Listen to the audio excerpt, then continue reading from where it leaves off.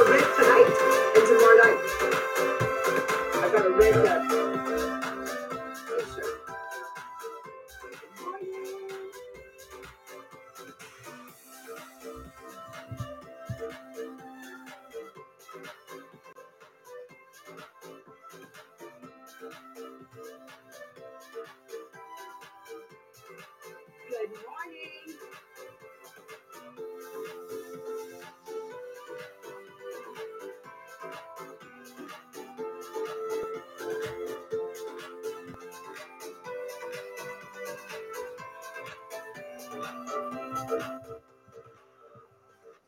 Good morning. Good morning. Good morning. Marie-Pierre, you let me know if my hair is interfering with the microphone again.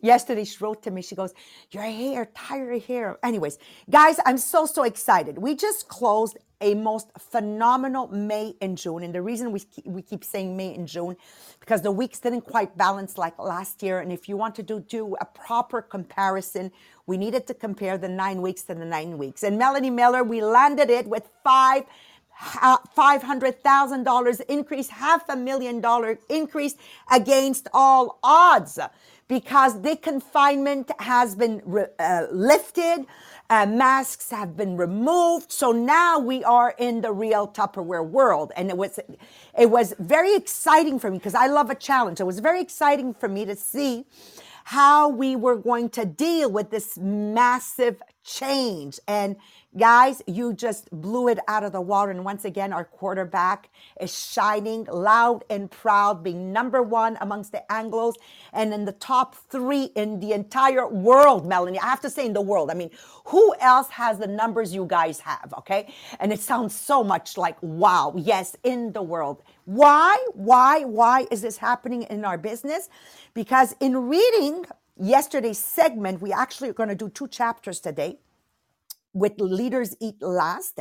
We're talking about the book of Simon Sinek, and I absolutely love it because it's directly in line with how I see my business, how I see everything I've been doing for the last 40 years, and how the people I work with see what we are doing together. And for me, it's always been part of my life, and Mohammed too. Nobody is dispensable.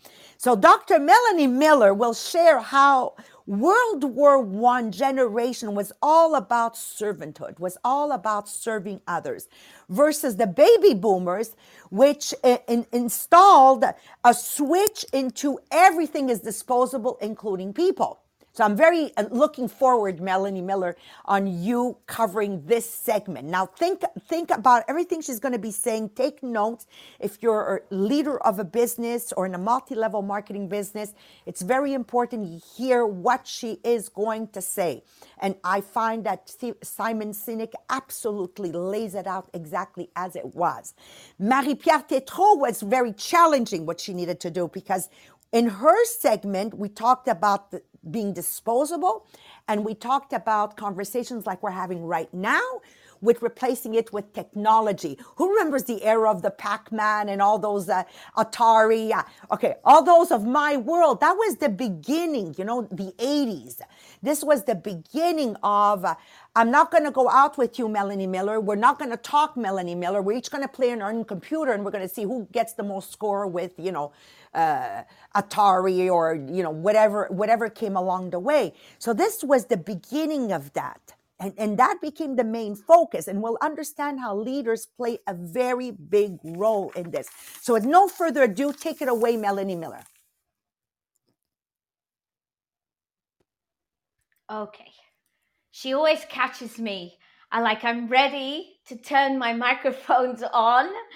Anyway, good morning, everybody. Now, I want you to think Great Gatsby. If I say Great Gatsby, what does it conjure up in your mind? It conjures up young men with cars, with abundance of money, a luxury life. And that was what was happening in the 1920s. We had an abundance of affluence. There was lots and lots of innovations. We started to have electrics. We had telephones. People started to have cars.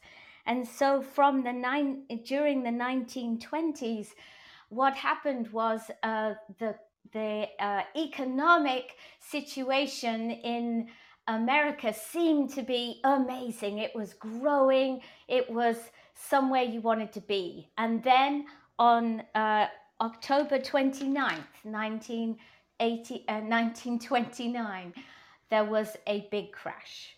And what happened was everything got back to be balanced, because nature does not like when everything grows, grows, grows, and there isn't a counterbalance. But that balance was huge. That correction was huge. And what happened to America was it went into an age of austerity. It went into an age where, before they had started to not worry about what they were wasting, to suddenly realizing you couldn't waste anything. There was a huge loss of jobs. There were many, many people unemployed. And guess what happened? What happened was everyone started to work together. Everybody started to work for the greater good. Everybody started to make sure their neighbors were okay. It was a time where where the country pulled together. It was the Great Depression. And of course, the kids that had been born in the 20s, they didn't get time to appreciate the life of the 20s. They were plunged straight into this depression. And then that depression continued until 1941, when there was the bombing in Pearl Harbor. And the Americans suddenly woke up to the fact that there was a war going on. There was a world war, and that they perhaps should be part of it. And it was easy for them because they were used to working together. They were used to looking at the greater good. So off they went to war. And during 1941 to 1946, you have never seen, well, apart from in the other countries at war, but in the US, everybody came together. Didn't matter whether you were white, brown, black, whether you were female or male. Suddenly, everybody belonged to this fantastic society that were fighting together. It's happened before.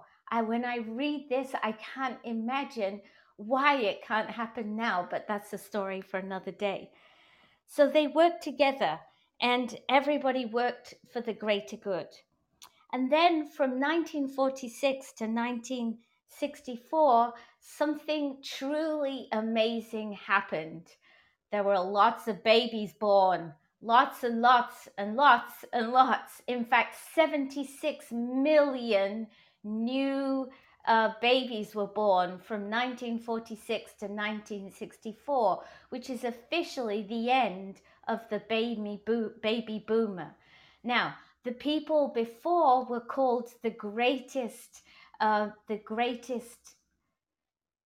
can't remember the word now, but anyway, they were the greatest people of America. And then we moved into the era of the baby boomers. And the baby boomers, when I tell you there were a lot of babies born, there were 40% more people added to the population. If you compare that to 1964 to 1984, the population increased by 25%. So that will give you an idea of how much was happening. There was a massive increase in population, and the boomer generation, when they got to teenage, 1964, they became, the entitled nation in a way. What happened was they had grown up their children. They wanted to give them everything.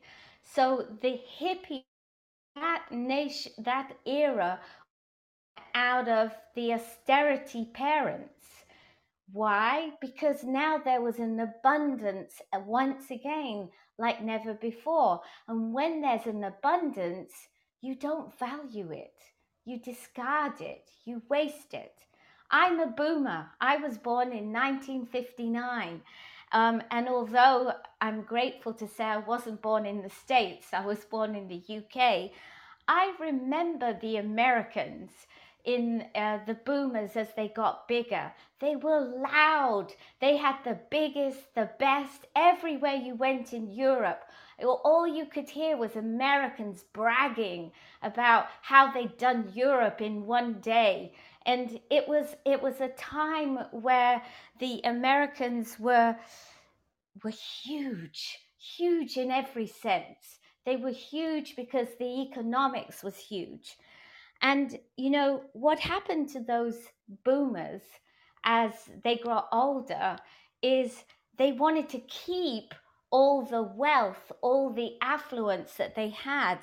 And by 1964, they were entering into an era where they were disillusioned with government. The Nixon scandal sort of blew things away. There were lots of civil rights that were happening, and they were happy to support those, and they made a lot of great changes to the US. But unfortunately, they lost their way. They started to think about it was more important to protect the way they lived rather than the life of the nation. And so, as they began to think more about me, they became a nation of me thinkers. And people who are me thinkers, they're not thinking about the greater good. They're just thinking about the individualism. They didn't trust the government. They just became self-centered, and that happened in the workplace as well. There was no balance possible from the older generation because they were overrun by baby boomers. There were so many of them wanting to take control. And by the 1970s, the Vietnam War was over, the Nixon scandal was concluded, globalization was increasing, and there was a revolution in Iran which affected the Americans. Thus came the beginning of the massive racism against the Islam nation. Protectionism arrived. People started to think more about what's in it for me. They looked inward instead of outward. They didn't want to belong. They wanted to be individual. They wanted to be the best. They wanted to have the best. The wealth started increasing. The boomers became more and more influential as they got older. They became politicians, and now they wouldn't be in a situation where they would agree with the opposition. As a matter of course, they had to oppose the opposition. There was no chance of collaboration. There was no balance. The entitled boomers just wanted more, and they had the control. And so now I'm going to pass over to Marie Pierre, who is going to tell us a little bit more about how all that developed. Yes, so we go into the next chapter. So that is the chapter 12 of the boomers, all grown up now.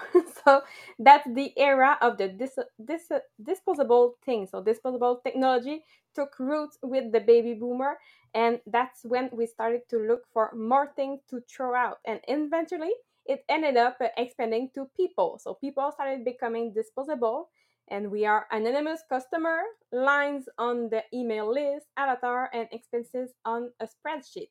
So when did all this begin? So it started on August 5th in 1981 when the president of the United States, Ronald Reagan, fired a 11,000 people traffic controller.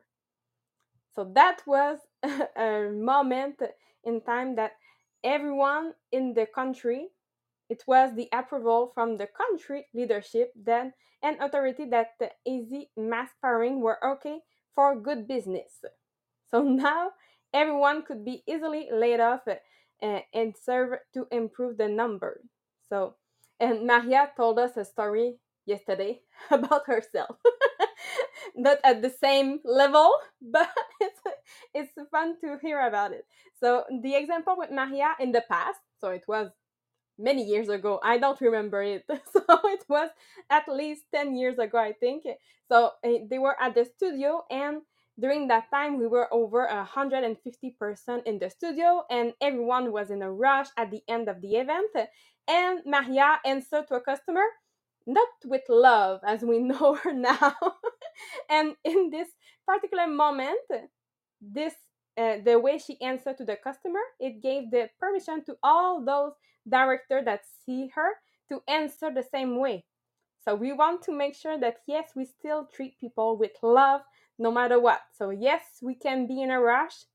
That doesn't mean that we can speak to people not with love. So we want to make sure that we don't treat people like numbers, because many businesses seem to forget that people are people and numbers are numbers. So as a result, they lose touch with the people side of their business. And why it's really a bad idea? It's people who will work for us. It's people that would buy from us. It's people that will recommend us, and it's people that will help us. Never numbers. So when a business starts regarding people simply as number on a spreadsheet, customer base or mailing list, it becomes disconnected from those people, and this is madness. So each client, each customer, potential client, reader, follower, and contact you have is unique. These people have feeling, they have good days, they have bad days, they have ups and downs, they have days where they want to cry with joy, and where they want to cry with sorrow. These unique, immeasurable, variable individuals are many things to many people, but they are not numbers. So always focus on the people behind the numbers that you use in your business, and whenever possible, try to connect with them. So will this help you grow a business? Yes, possibly. And will transform the way you feel about your business and the way others feel about you? Definitely. Your business will always be better if you keep your people and you make sure that you value them at the right place in your organization. So, how can we manage people and not numbers? So, there are 7 points. So, you can take some notes. And of course, this document will be on the group, Les Millionnaires des Diamants Inspirational Group on Facebook. So, how can we manage people and not numbers? Number one, it's get to know your people. I think everyone can. Oh, yes, that makes sense. And do it often. So, I know that time is short and deadlines have to be met, and our money number must be crunched, but take time with each person when you have the time to get to know them. Number two, it's catch them doing something right and tell them about it. I think it's an expression that I heard someone say over and over and over again. I think it's Maria. Because too often, as leader, we think that keeping people in line, on task, and afraid is the best way to make people get things done. Some of us are great at catching mistakes and pointing them out, usually in front of a crowd and at high volume. So we believe people will do what they are supposed to do, and they will do it faster if they know they will get in trouble if they don't. But what if every once in a while we praise our people when we saw them doing a good job? For many leaders, this will take a complete shift in philosophy, but it's worth it. If you point it out in front of his peer and his customer something that he did right, and be specific, I can guarantee you that yes, from now, 100% of the time, he will do that thing right, and he will continue to get better at it. Number three, it's communicate the expectation and goals. So tell the team exactly what the goals are for the day or for the project, and make the goals understandable and communicate how their success in achieving these goals will affect the big picture. So engage your people, let them know that they are an important part of the overall success of the company, and they will deliver. And when they achieve the goal, celebrate it, point it out, brag about your people to other leaders and team, and create competition, have fun. Your people will love coming to work every day. So you want to create that culture that everyone need each other to be successful, and everyone will understand to see the big picture in everyday task. Number four, it's always be training your replacement. Don't be afraid to delegate responsibility. If you're the hardest working person on your team, you're doing it wrong. I know it sounds crazy because we have been taught to work harder than the guy next to you, but as a leader, your most important job is developing your people. So when you have successfully learned about the members of your team, when you have caught them all doing something right, when you have observed how they work together, you will find people that you want to develop.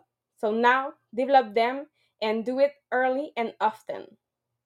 Number 5 is stop managing stuff and start managing people. Sometimes lists and charts are necessary, but take a break. Stop watching the number on your computer. Stop being anxious about what will or won't happen. Get out there and engage. Offer solution and ask questions. Tell joke. Be accessible. Be approachable. You don't have to be the friendliest or the funniest person in the world to pull this off. So all you have to do is to let your people know that you're paying attention. Number 6 is be the leader. So, for better or worse, what your people accomplish or don't accomplish is on you. You are responsible. Too many people in a position of leadership will throw their people under the bus. This method of management only serves to destroy your credibility with your team and with your superior. So, if one of your people makes a mistake, the right way to handle it is to correct that person in private and to train them as to what to do instead. In the meantime, you must be the one to answer to your superior, and that's what a leader does. If you have your people's back, they will have yours. And number 7, it's focus on the most productive. So we all heard the term chasing your tail. So what about the idea of looking busy? If you find yourself in a position where you're not sure what to do next, simply go engage with your people. Ask them if they need help, teach them something they don't know, quiz them, tell them a funny story. Remember that most people can talk and use their hands at the same time. So working with your people is and will always be a productive use of your time. So when in doubt, that's where you should go. So you will see the result in the bottom line. So yes, the world is changing rapidly and dramatically. So the way we do business is changing with it, and it's easy to think that people don't matter as much anymore because yes, there's machines that are doing much of the work. But yes, it may be true for some degree, but we humans still have a place in all of it. So as long as that remains the case, great leader will be the key to the success of every business. And likewise, the key to any leader's success will always be his people. So stop managing the numbers and start managing your people. So I hope with those 7 points, it gives you an idea how to make sure that we don't go into the disposable people. Thank you, Marie-Pierre. And I'm going to have fun with you guys this morning, okay? I want you to write down one important point you took away so far, okay? Marie-Pierre promised me you're going to make me that photocopy. I'm going to copy paste it, and put it here everywhere in my office. Even if I know that we do it, it's still, how will I remember to remember all the time what needs to be done? You see, to achieve success is long term, and a lot of times we forget what brings us there. And what brings us there all the time is when we work as a community together. Anyways, all that being said, I want to take 2 minutes to thank the Podbeam community for welcoming every new member. Lise, Mathieu, all of you guys welcoming the new members. It is so important whether we are being received in a home, whether we're being received on a podcast, whether we're being received on Facebook, to be very intentional as a community to say, hey, welcome, Joe, welcome, Mayflower, welcome, Melissa, welcome, welcome. Great to see you here on the podcast. Number 2, I want to thank everyone for sharing the link to join the private Facebook group, which is the Millionaire of the Diamonds, where you will find this document. Like, I don't understand people that are not on that group. Just to download the documents. And I thanks to Think and Grow Rich, Melanie, I found myself finally a way to organize my information. So yes, we read the book. For those that can see on Zoom, I write, and then I put in the documents printed in the section where they're needed. So at any given time when I need to give a speech or I need to cover something or I'm looking for an idea, it's accessible and it's at the right place. Because in the beginning, I put them in a filing cabinet, I called it. But the problem with the information all filed in one filing cabinet, I have no clue which paper went with which story. So now it's all organized. So to close off, what I would love to say, being 40 years in this multi-level marketing business, again and again, growth after growth, it is that we need to continue to behave like the boom before the bust. Okay, what Melanie Miller talked about, World War I. We need to always pretend that we are in a crisis situation. We don't have to wait for a crisis situation to come together. How about if the crisis situation now is a community? So some of you are part of a religious community. Some of you are part of a skating community. My kids used to be part of a swing club community. I'm part of a multi-level community. How about if we simply behave in that community where we are at? And some people might be saying right now, but Maria, I'm not part of a community. Okay, you're home. You're home. Your home is the beginning of a community, right? We understand how the power of servanthood brings us together and holds us together. And it's the only way to build great things. Think about Henry Ford. Think about Edison. They're all part of the boom era, before the bust. They came together under the name of a mastermind, we call it today. And I love the book Think and Grow Rich because they talk about the mastermind groups. And it's the only way to thoroughly cooperate together. So these efforts that we put together help develop one of the key ingredients to be successful. And that is, my friend Melanie Miller, persistence, relentlessness, consistency. How will you be persistent? How will you be relentless? How will you continue to do what you have to do unless you're part of a mastermind group? You see, our podcast is a mastermind group within a community. And Melanie Miller, I said it this morning to the mastermind with Jean-Philippe and Sabrina. There's no way we would have held this podcast if we weren't part of a mastermind community. So sometimes I'm not feeling well. Marie-Pierre and Melanie are there to take over. Melanie leaves on vacation. Maria and Marie-Pierre are there. See, this is what allows relentlessness, consistency, and persistence to happen. We need to work together. We need leaders to be ready to serve and setting a formal example, never allowing us to slack off, because every time I slacked off, it cost me a lot of directors misbehaving because of my example. And it's not intentional. You hear the dogs, eh? Okay. Hang on a second. I'm just going to close the door. Okay. Here we go. Okay. Like President Reagan, when he fired 11,000 people, it wasn't his intent, but my God, that he just gave permission to a lot of companies to say it doesn't exist anymore to work for 35 years for a company, be proud to get a golden watch at the end and a wonderful retirement. He just erased all of that with one misbehavior.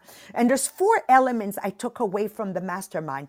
Common purpose. So in our multi-level marketing business, it's all about helping Canadian families regain control of their kitchen.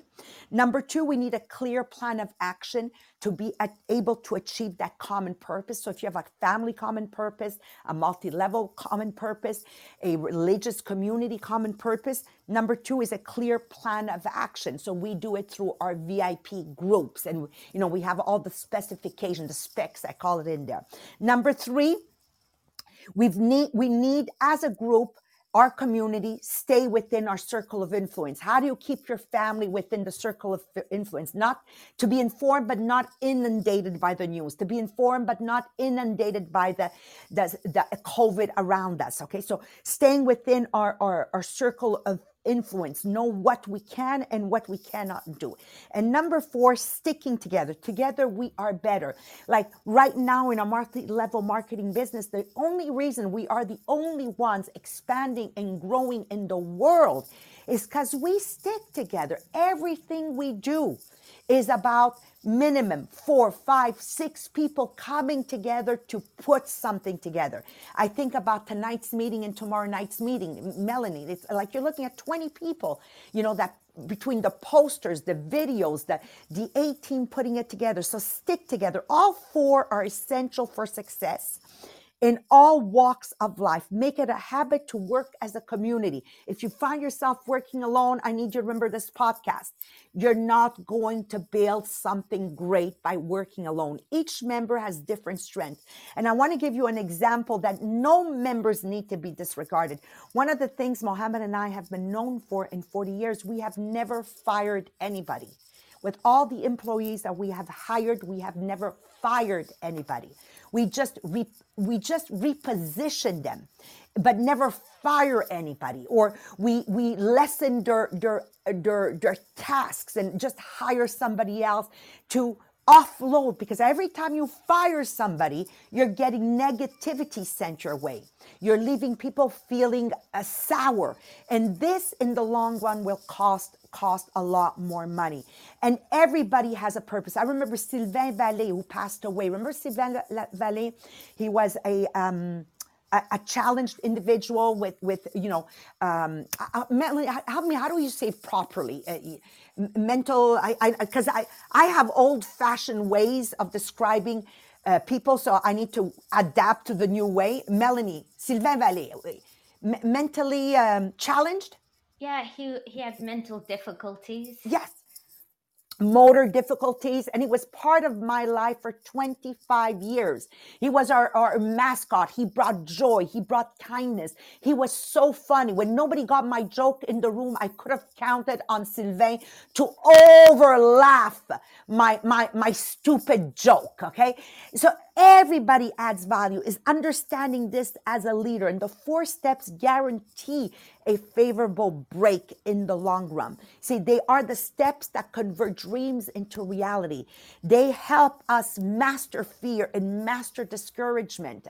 And they help us to stay relentless, to stay consistent, and to stay persistent regardless of all the no's. I mean, how many times, guys, a lot of you work with me, we would have thrown in the towel if it weren't for the community, okay?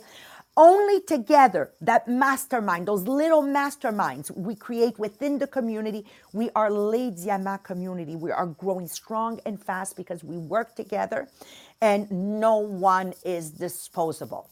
No one is disposable. Tomorrow, please don't miss the podcast. We're going to talk about the abstraction and how it's killing us and how to manage it so that we can grow strong as individuals. Melanie, I love this book. Marie-Pierre, I love this book. Thank you, everyone, and I hope you got as much out of it as us. All right? Love you guys. See you, some of you, tonight and others tomorrow. Bye-bye, everyone. Thank you.